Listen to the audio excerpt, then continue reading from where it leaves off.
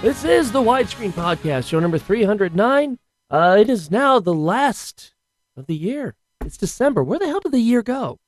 I don't understand it. Wasn't it just January? I'd swear that we were just celebrating the 2023 coming in, and now it's almost gone. What the hell? I don't... Can somebody stop this, please? Maybe this is one of those things they talk about. You know, time seems to fly when you get older. Maybe? I don't need to be reminded of it this way. So, anyway, yeah, some of you might have already noticed that something's a little bit amiss. Granted, with me, there's always, I'm very much amiss on a lot of things. But, yeah, so something's a little bit off. And it seems quite obvious what that might be. So, yeah, the show is actually later than I want it to be. I know I say that every freaking month. But if I actually did the show when I wanted to do the show, my voice would have sounded significantly worse than this. A week and a half ago, my voice was more like this. And something tells me that even though my voice isn't great right now, I don't think you would have wanted to have listened to a podcast where my voice sounds 1,000 times worse. So, yeah, I think that's a pretty good reason why the show is a little bit later than I want it to be. So, just so you're aware, as the show goes on, if for some reason my voice just instantly clears up from one cut to another, chances are it's the magic of editing or the magic of me hitting the pause button, coughing up whatever gunk is coating my vocal cords at the time, and then my voice will be a little bit clearer. Yeah, I don't know what it was. I get hit with something, and it started up in the sinuses, post-nasal drip, went down to my lungs, and I'm still... That infection is gone, but it's going to be a while before my voice is back to normal. Of course, me doing a podcast isn't exactly going to help. Me streaming isn't exactly going to help. I mean, right now, I've only been talking for not even 3.5 minutes, and actually, hell, less than that because of the music. So not even 3 minutes, and I can already feel my throat muscles are getting strained. I'm going to do the best that I can, obviously, but don't be surprised if throughout the podcast you hear multiple instances where my voice starts to get rougher and rougher, and then suddenly, miraculously, sounds a bit clearer. Well, that's a point where I simply hit pause or whatever and gave my throat a rest. So just want to make sure that you folks are all aware of that. But you know what? Stuff happens. It really could have been a lot worse. It's been a long time since I've been really, truly sick. You know, fever, body aches, chills, all that stuff. The last few times I've gotten sick have pretty much been restricted to just sinus, throat, and chest, just in a straight line. But not really an issue with anything like the flu. And I understand there's that joke about man flu, which basically means any man who feels weak because they got the sniffles. I get that. I'm fully aware of that, and I do my best not to fit into that little stereotype. I'm just a bit too independent for that. So anyway, I don't want to be chattering too much on this podcast, regardless of how many breaks I take, because it's still going to be a lot of stress on my throat. That being said, there's lots of stuff to talk about. Obviously, one of the big things in the past few months is past few years or so, is all of the content that has been taking off of various streaming services, whether it's, movies or TV series or whatever. And there's been a lot of concern about those shows being completely removed for tax purposes. And there's been a lot of people complaining about, well, then why don't you license those to other services? Well, Disney CEO Bob Iger has come out and said that although the company will not chase bucks, as he says it, he does say that we're actually in discussion with Netflix now about some opportunities, but I wouldn't expect that we will license our core brands to them. Those are real, obviously competitive advantages for us and for differentiators. Okay, so, right, sure, I wouldn't expect Disney Plus to be, licensing off any of their Star Wars material, especially not the really popular ones. But they could be, licensing off things that they've taken off the air, like the Willow series. Meanwhile, Warner Brothers Discovery CEO David Zaslav has been licensing content such as Westworld and The Nevers to Tubi and Roku, and Insecure and Dune to Netflix. So at least Warner Brothers Discovery is working to get some of those titles over to other streaming services. So if you have any Disney Plus materials that have been removed and you're hoping that they'll end up on other streaming services, looks like they're at least now talking about it, although I don't know why it seems like they're just talking to Netflix. There are other services out there that I'm sure would be glad to license some of those properties, but it's better than just throwing them in the vault and ignoring them, which is something that Disney has historically done. If you do have any of those streaming services, particularly Paramount Plus, you might have noticed that they seem to be removing things as well and not even announcing it. Well, an audit was done of Paramount Plus's library, and according to this, from October 2022 to October 2023, Paramount Plus has lost the most material off of its streaming services. With respect to full-length movies, Paramount Plus now has 803 titles, which is less than half of the movies that it had available for streaming a year ago. Of course, they've reached out to Paramount Plus for comment, and Paramount Plus has not responded. And once again, I told you so. I'm just not going to sugarcoat it. I told you so. This is what happens when you put all of your eggs in the streaming basket and you don't own what it is that you want to watch. You're not paying, even if you buy the material outright, you don't own it. You are simply paying a perpetual license to view it. And that perpetual license can be revoked at any time. Now, with streaming, especially when Netflix was the big deal, they were subject to license agreements with other parties, and those license agreements would expire. But this is Paramount's own material, and they're removing it just because. I've talked at length about, from a technical perspective, why this is no big deal. It's a video file stored on a server somewhere, and when you go to watch that video file is accessed, and it is transmitted to you over the streaming service. So from a technological perspective, there's absolutely no reason why all of these movies and so forth need to be removed. They wouldn't even fill up a hard drive. Okay, maybe they'd fill up a single hard drive. There is no technological reason for these shows to be removed. They are not taking up a lot of space. Believe me, I have a Plex server it's got a whole ton of stuff on it. This is all about the money, and it's all about not having to pay residuals. And this is why, if you really want to own something that you will watch multiple times, your best bet is to buy the discs. That way you could store it. Or, if need be, BitTorrent, throw it on a Plex server. Not the ideal method, but if that's what you got to do, all right, so what? If these streaming services are going to remove the material so you can't view it anyway, it's no loss to them. Now, speaking of that, this is another huge I told you so, and we've seen this happen before.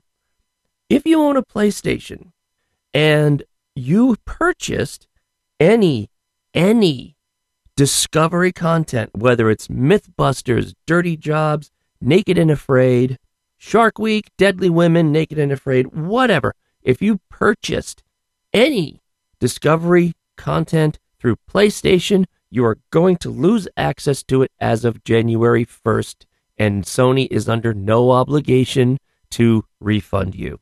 The statement that Sony put out is, due to our content licensing agreements with content providers, you will no longer be able to watch any of your previously recorded Discovery content, and the content will be removed from your video library. So Sony has put out a list of everything that is being removed on December 31st. The list is massive. This would take pages. Hold on, let me actually try to pretend like I'm going to print this off and see how many pages it would. 28 pages.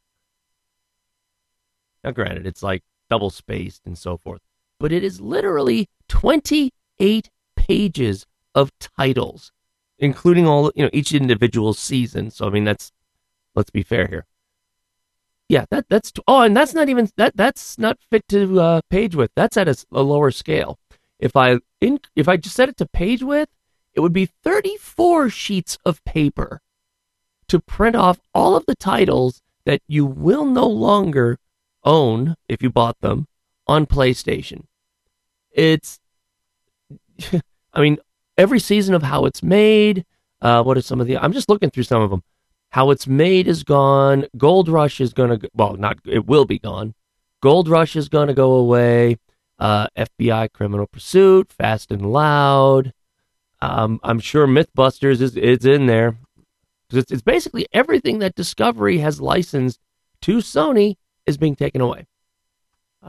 Yep, there it is. All the Mythbusters, they're going away. Naked and Afraid is going away. NASA's Unexplained Files are going away. Pit Boss is going. If you bought these thinking they were yours, yeah, forget it. They're not. And Sony is not under any obligation to refund you. And of course, they're not going to let you download it. And, I'm sorry. I know I sound like a broken record, but this is why if buying it online, even if you can get the discs used on eBay or Amazon or whatever, if you can get the discs with that, and they're going to be the same price or maybe even less than buying those same TV series or movies or whatever on Amazon or PlayStation or wherever, at least you own the disc. But I mean, this is one of those things where I don't want to hear these studios complaining about people using BitTorrent anymore. All of the arguments about why you shouldn't use BitTorrent and it hurts people and blah, blah. Well, you're taking the stuff out of people's libraries anyway. Put your pirate hat on, folks. It's almost as though these studios want you to do that. Anyway, this isn't the first time we've talked about stuff being removed from people's libraries, even though they quote-unquote paid for it, and it won't be the last time. Now, I said in the last episode, I mentioned an article from the Digital Bits about how there actually is demand for physical media. There are several outlets that still sell physical media, whether it's records or CDs. God, even cassettes are being brought back, which is bizarre. I mean, as long as they don't bring 8-tracks back. Well, you know what? I take that back. They can bring 8-tracks back if people actually want to buy them. I'm not going to say, no, you can't have an 8-track because I think it's dumb. If you want to buy an 8-track, you go ahead and buy an 8-track. I will simply question your sanity. But, this whole notion about how people don't like to buy movies on DVD or Blu-ray is nonsense because, and this is just one example, but this is a very big example, Universal Pictures actually is now working to replenish their out-of-stock Oppenheimer 4K Ultra HD discs in time for Christmas because the majority of the stock from Best Buy and Amazon were sold out at pre-sale. Before the disc even came out, they were sold out. Universal Pictures, Best Buy, Amazon, they all underestimated the demand for Oppenheimer Ultra HD Blu-ray, and Universal actually put out a statement saying that they are working to replenish those retailers quickly so fans can watch the film at home in the best picture quality possible. Now, not surprisingly, Christopher Nolan is very skeptical about streaming, and he has actually been very vocal in urging movie lovers to maintain a physical library of their favorite films rather than relying on streaming. And he even told IGN recently, if you buy a 4K Ultra HD, you buy a Blu-ray. It's on your shelf. It's yours. No company is going to break into your house and take it from you and repossess it. It's yours and you own it. That's never really the case with any form of digital distribution. I'm not going to go on my little hill that I'm going to die on that even discs are digital, but that's a different story. That's a different story.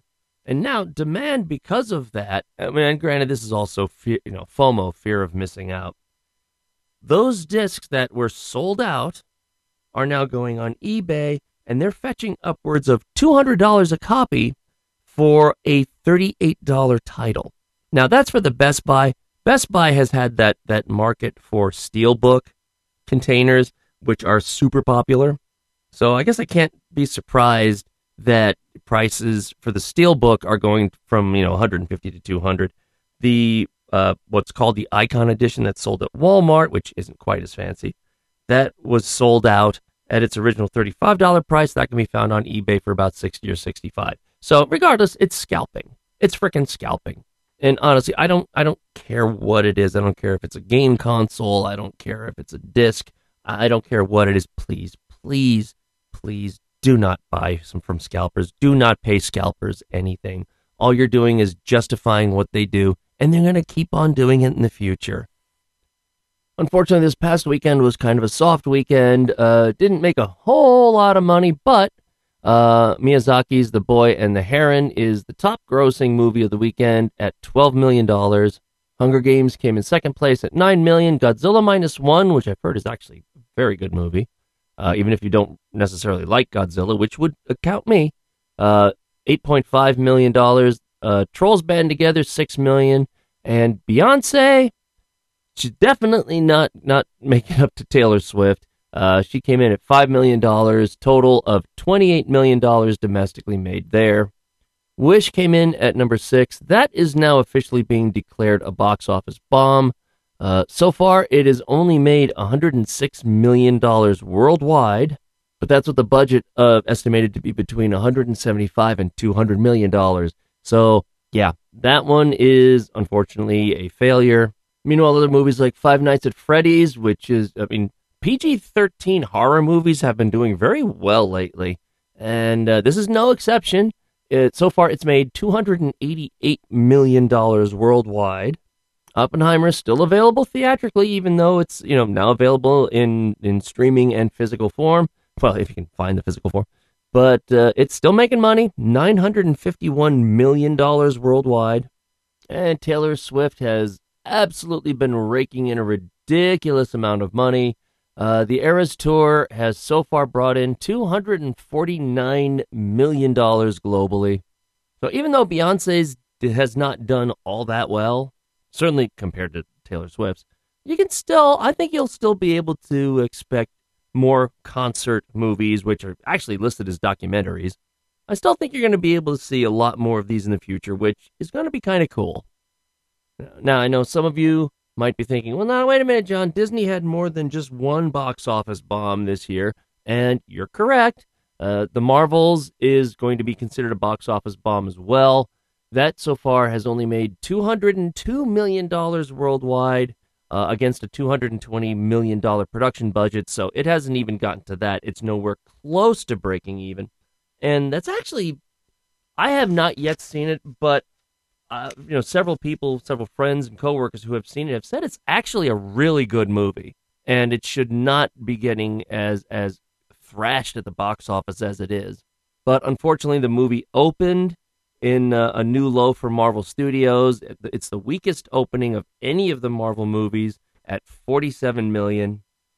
But we've talked on this before about how one of the big things that studios will do to mark whether or not a movie has longevity is to look at its second weekend, and particularly its second weekend drop. If the second weekend has maybe 50 to 60% drop, that's not necessarily a bad thing. But the Marvels had a 78% drop. That is the worst second weekend drop of all time for Marvel. So not only did it have the lowest debut take at the box office, it had the worst second weekend drop-off. Now, as to why, there are a number of reasons why it could possibly be. The biggest theory that has been going around is granted, it's still a theory, it's not necessarily proven, that superhero fatigue is a real thing. We have been flooded with superhero movies for the past 15 years, and it's not just Disney. DC is getting hit with that as well, which is going to be a problem potentially because the new Aquaman movie is coming out. The Flash didn't do well. Blue Beetle didn't do well.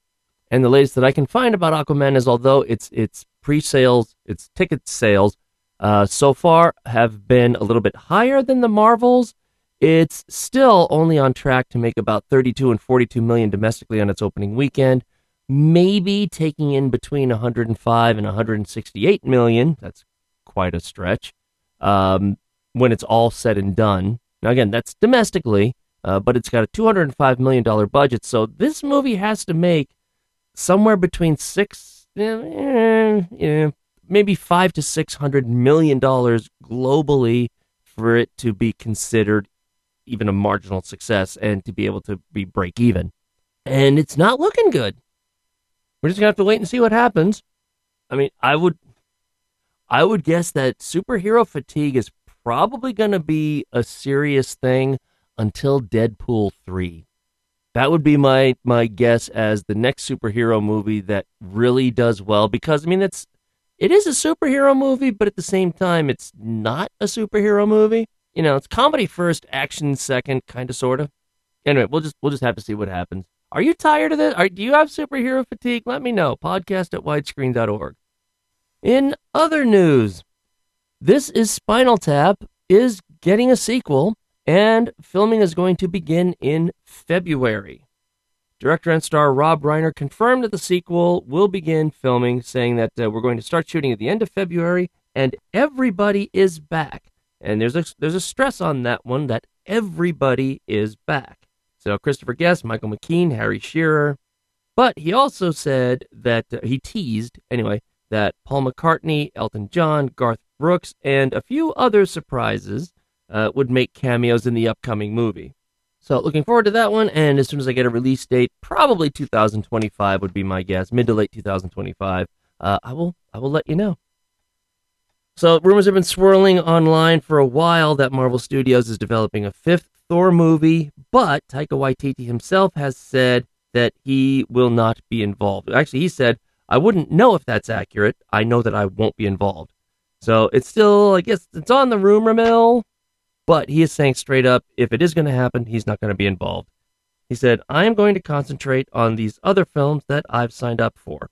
But one of those is a Star Wars movie, which he says is still marinating, but he has been writing it.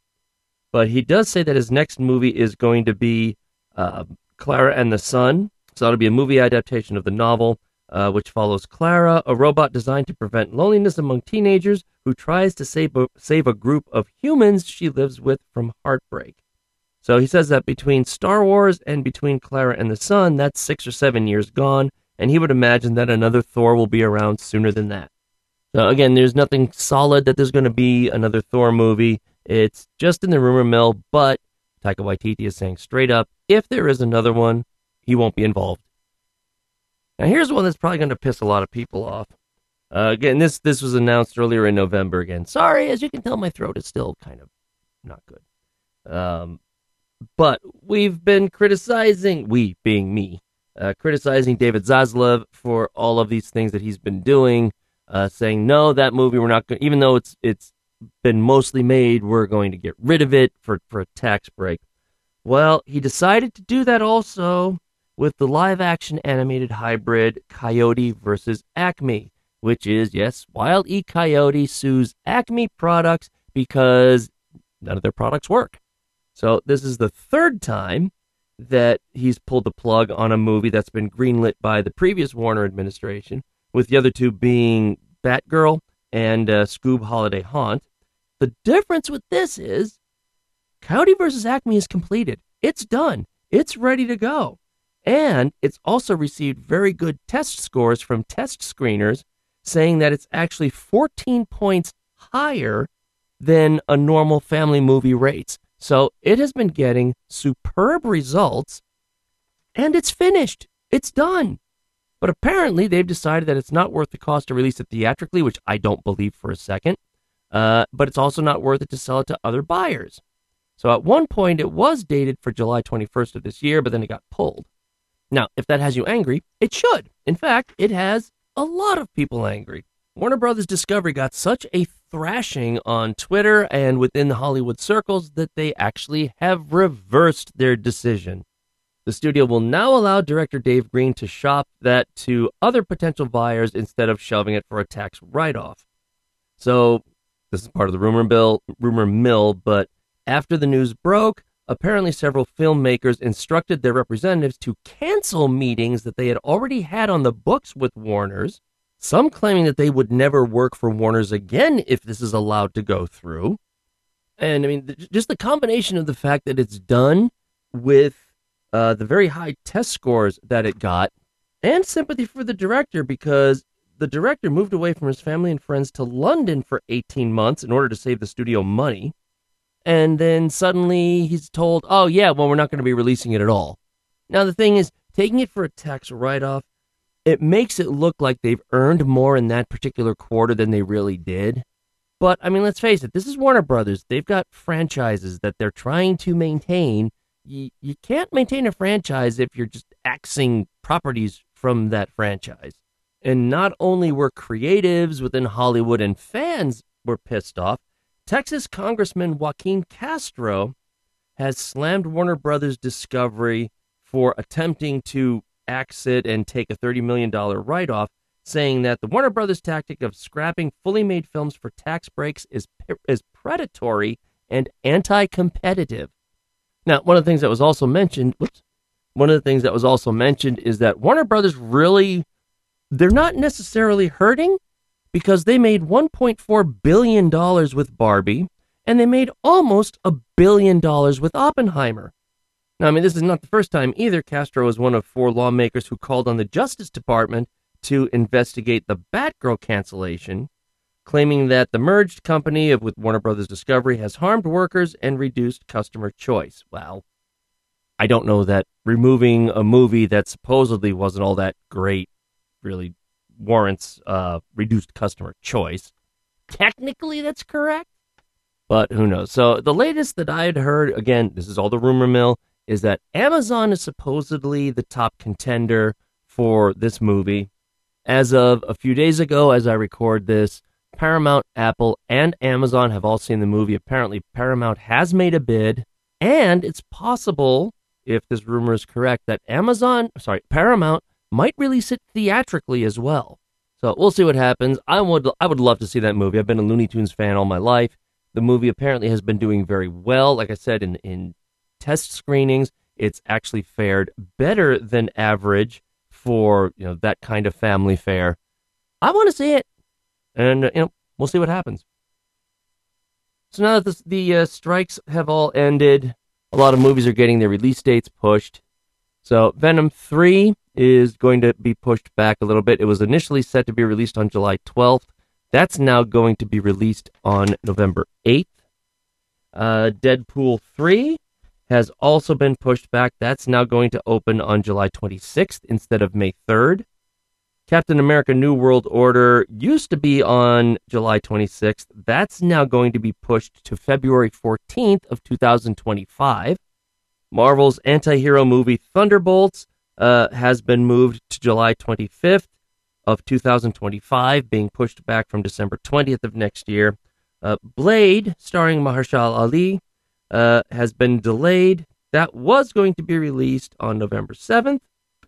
Oh, no, I'm sorry. That was supposed to be February 14th of 2025.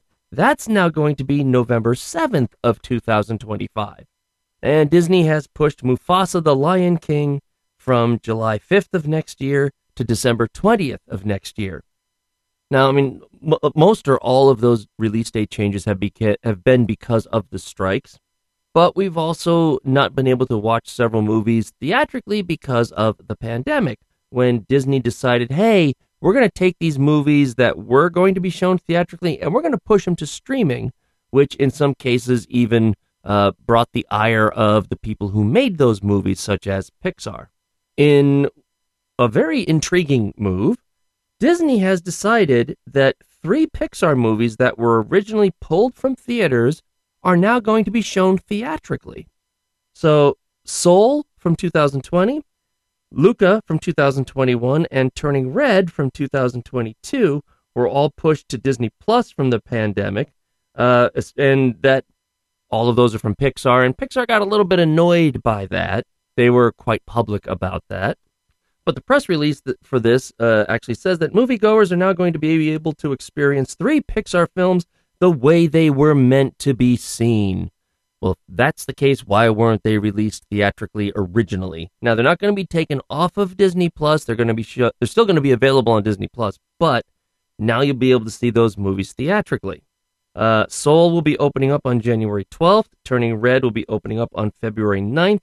And Luca will be opening up on March 22nd. Tickets go on sale on January 2nd. And all of these are meant to precede Inside Out 2, which comes into theaters on June 14th. And speaking of which, there is a new teaser trailer out. Not really worth playing on an audio-only podcast, but there is one part that is very relevant. Orange? Who made the console orange? Do I look orange? I didn't touch it. Orange is not my color. Not me. Hello? Ah! Oh my gosh, I'm anxiety. Where can I put my stuff? A new emotion. Wow. Oh, I'm sorry. We wanted to make such a good first impression. What do you mean we? Oh yeah, so that puberty light that was installed at the end of the first movie, yeah, it starts going off. Anyway, I will have a link in the show notes to that if you have not already seen it. A lot of other movies have had their release dates announced, so Tim Burton has wrapped up production on Beetlejuice 2, which is not really surprising because it only had 2 days left of shooting when the SAG-AFTRA strikes happened. So it would appear that Warner Brothers is looking to have a release date of September 6th, 2024 for that. It does reunite Michael Keaton, Winona Ryder, and Catherine O'Hara, but now it's bringing in Jenny Ortega, Willem Dafoe, Monica Bellucci, and Justin Theroux. Dune has actually had its Part 2 release date moved up. It was to open on March 15th of next year. It will now open on March 1st.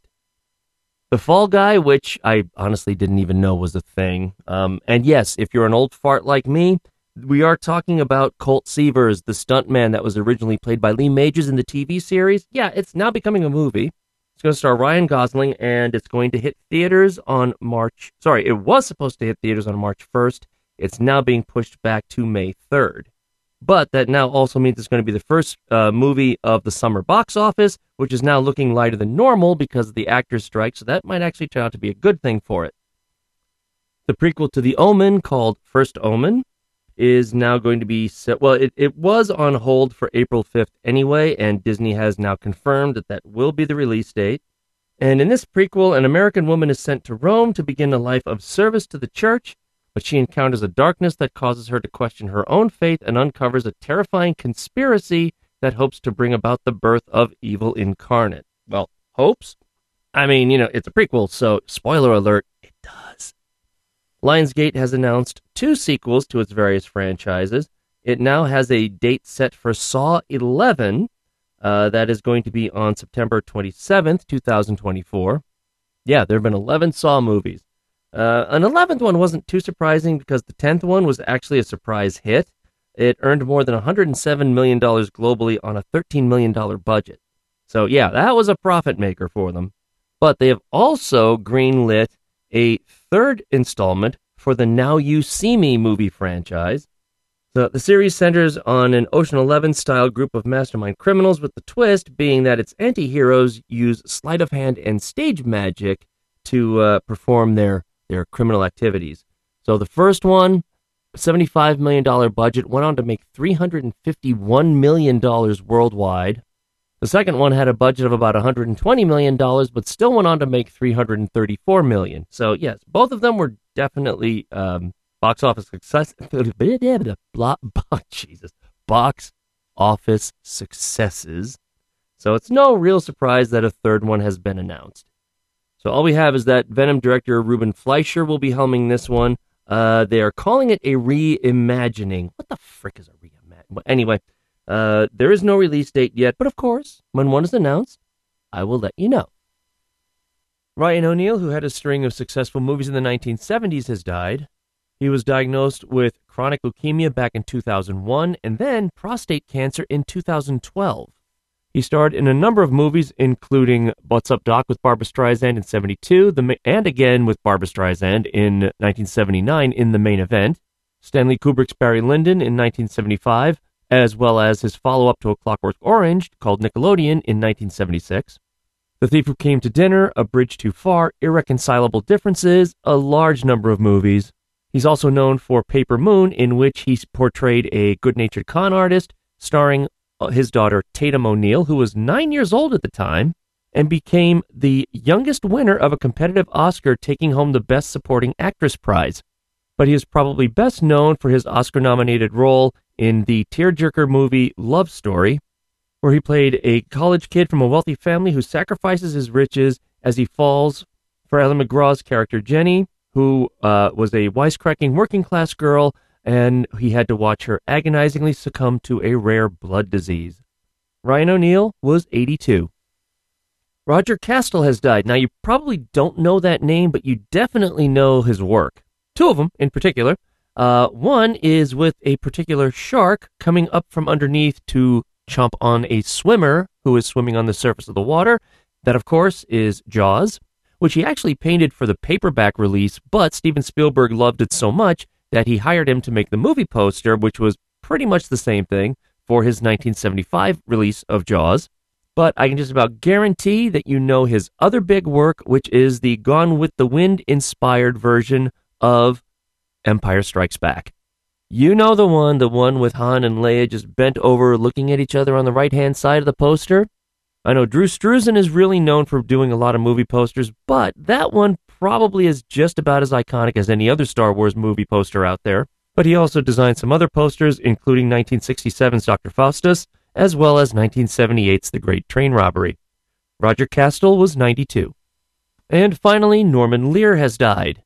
Norman Lear is mostly known for his vast amount of TV work as the writer and producer for such classics as All in the Family, Maude, Good Times, The Jeffersons, Sanford and Son, One Day at a Time, and many other TV comedies. But he also did screenwriting for the big screen, including Neil Simon's Come Blow Your Horn, starring Frank Sinatra. He also received an Oscar Screenplay nomination for Divorce American Style, and he co-wrote and produced The Night They Raided Minsky's from 1968, which at the time was the most expensive movie to be made in New York City. And later on, he provided the funding for such amazing films that we all heard of, such as This Is Spinal Tap, Fried Green Tomatoes, and our very beloved The Princess Bride. Norman Lear was 101.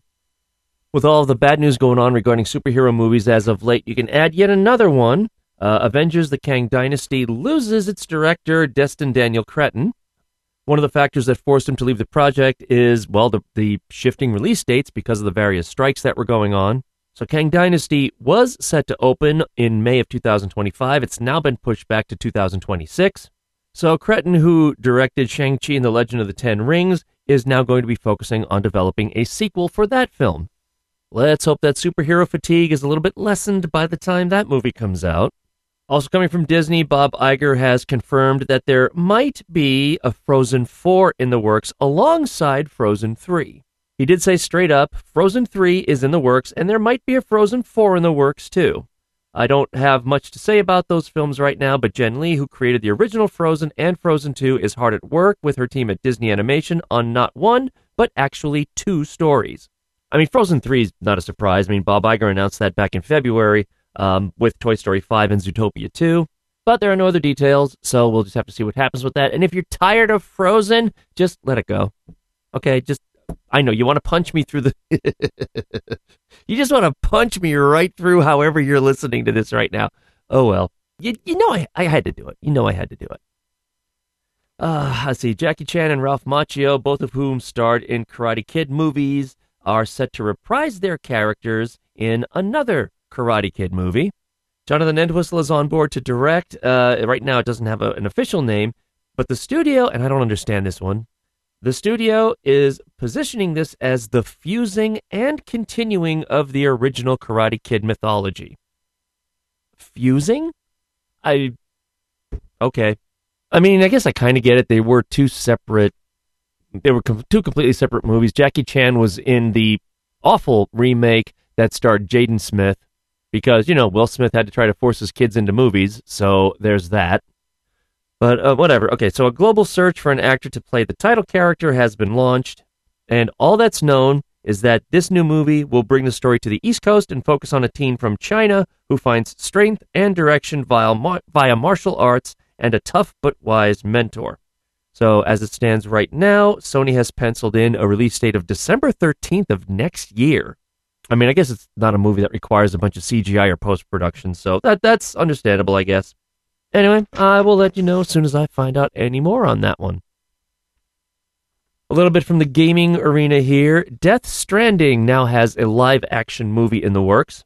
A24 has teamed up with Kojima Productions to bring this, and I'll say it, very bizarre game to the movie screen.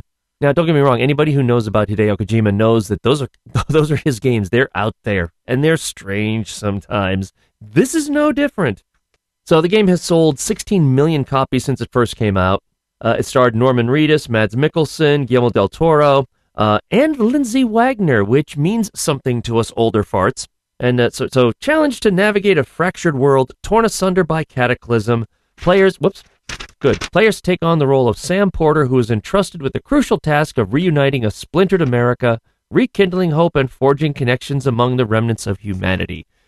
I assure you, it is not your typical post-apocalyptic sci-fi kind of video game.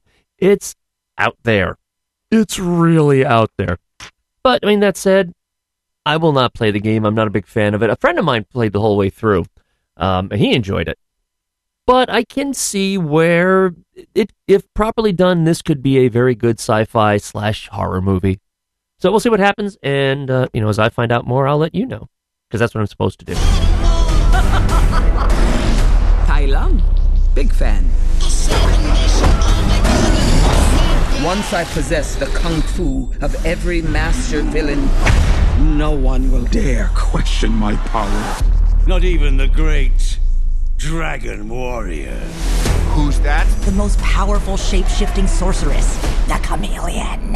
How do I find the chameleon? I'm gonna lead you right to her front door. It was against an army! Then we'll just have to get an army of our own. That is a little bit of the latest official trailer for Kung Fu Panda 4. If I need to explain Kung Fu Panda to you, what is there to say? Where have you been for the past several years? Anyway, Kung Fu Panda 4 comes out theatrically on March 8th, and you know very well that a link to the trailer is in the show notes. Those of you who are fans of the Creed franchise are going to be happy to know that, yes, Creed 4 is in the works, and yes, Michael B. Jordan is going to be back to direct it.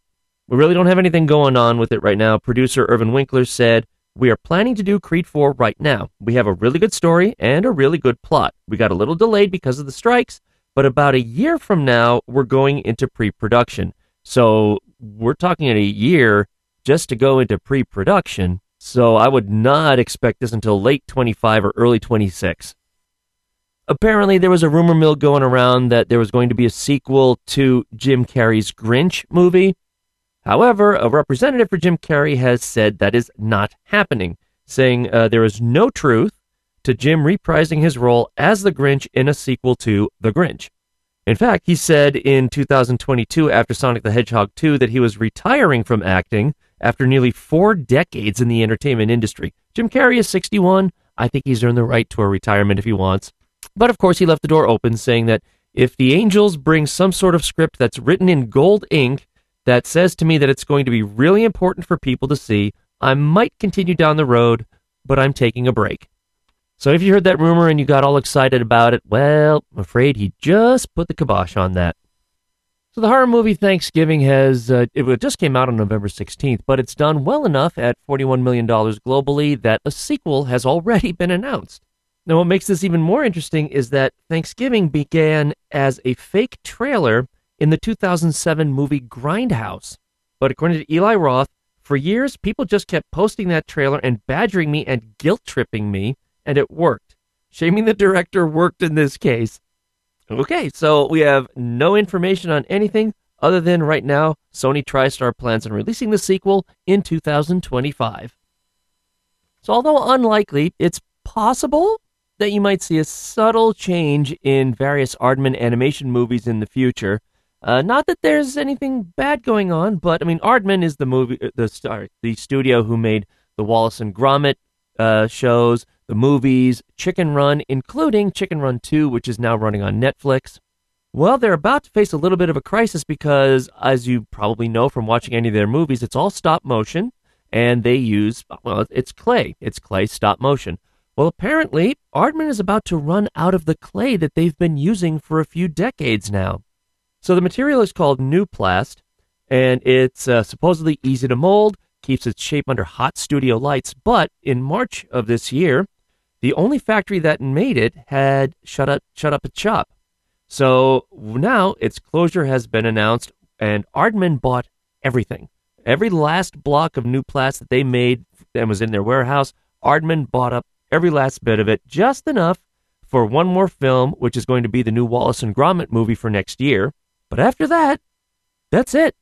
Now, they have been known to use silicone for their characters, but unless they can find something equivalent to their new plast, future Aardman animation movies might look, subtly a little bit different. I mean, granted, that's minor compared to the fact that they had a fire in their warehouse back in 2005. Oh my God, which I do remember covering for this podcast.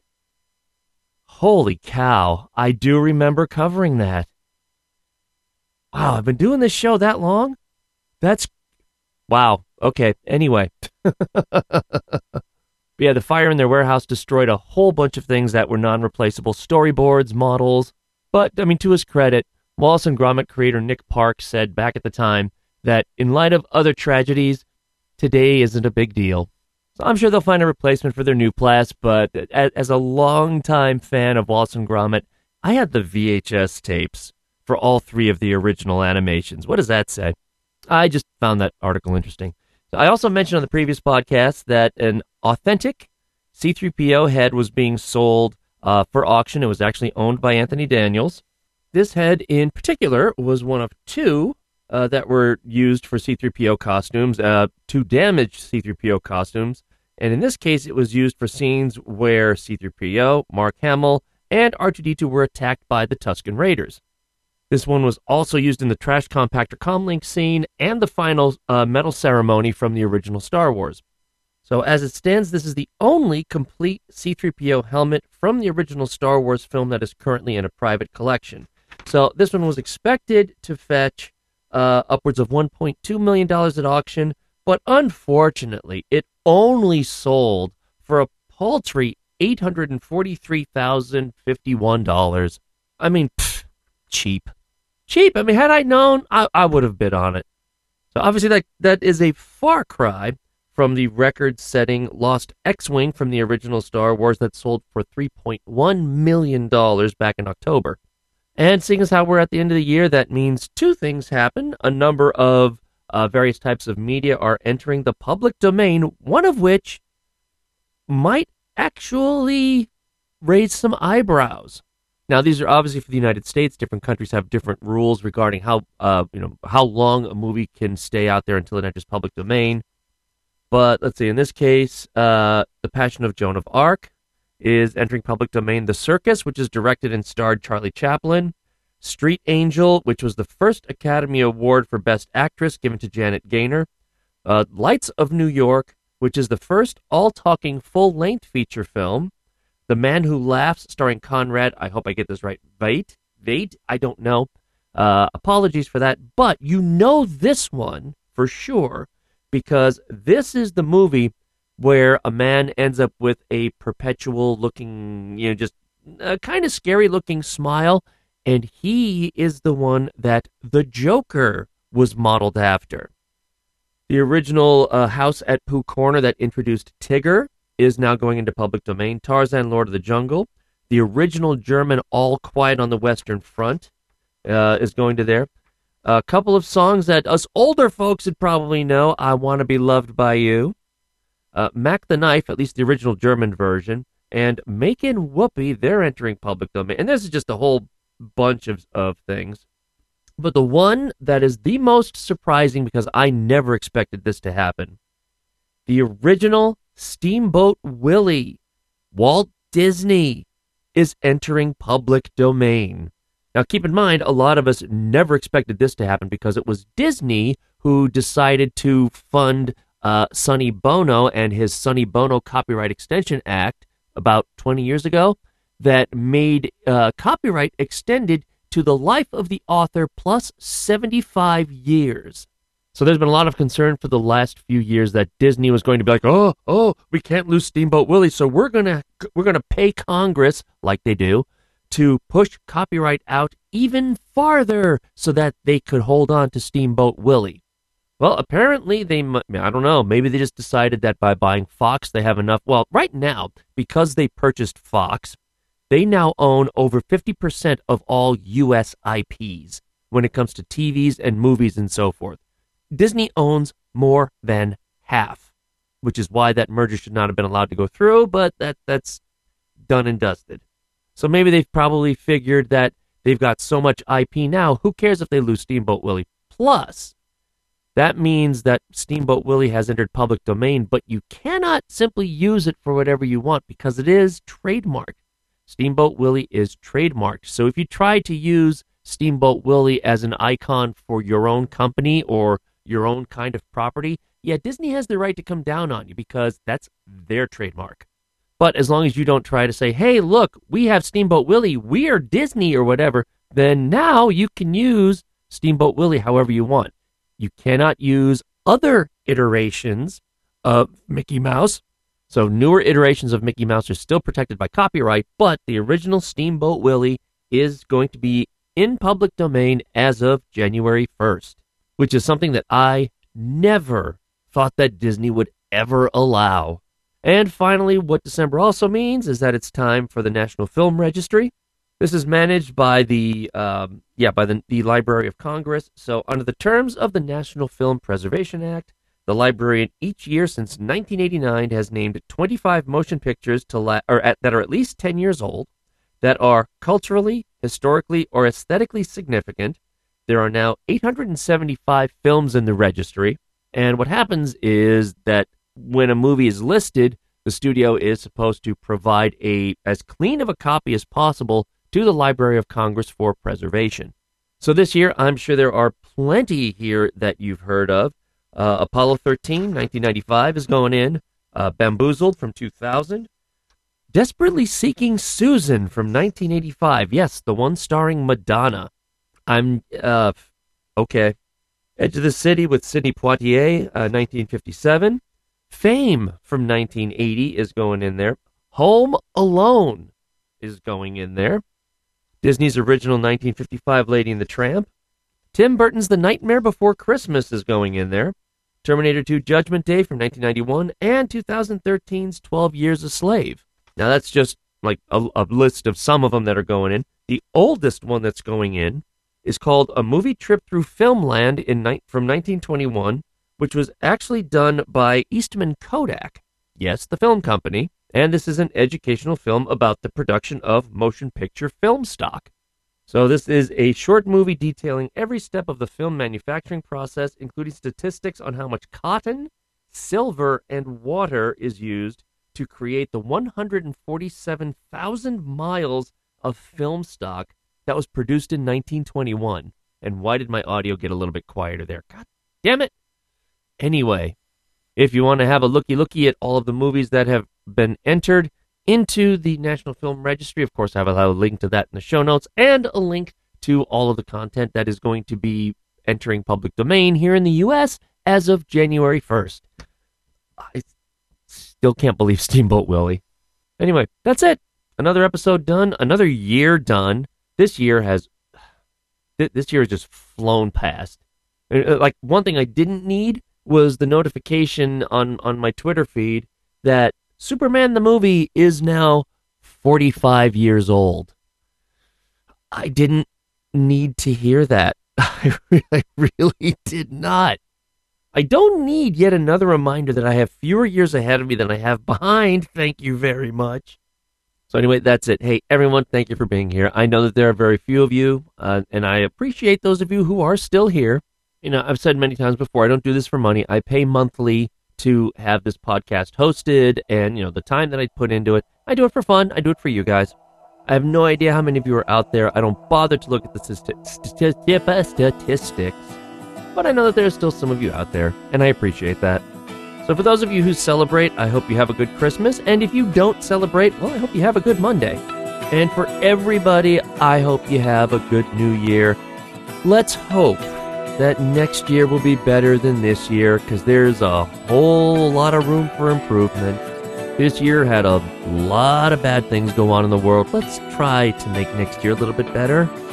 So take care of yourselves, take care of each other, and see you next time.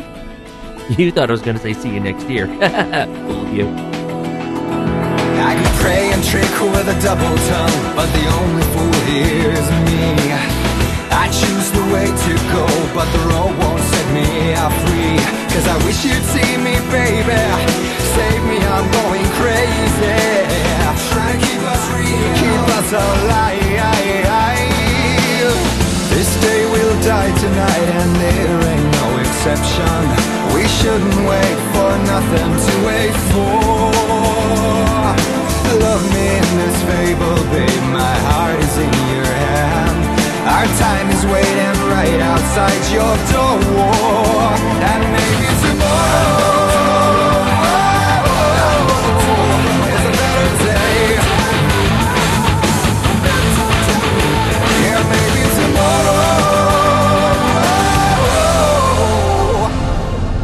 tomorrow is a better day.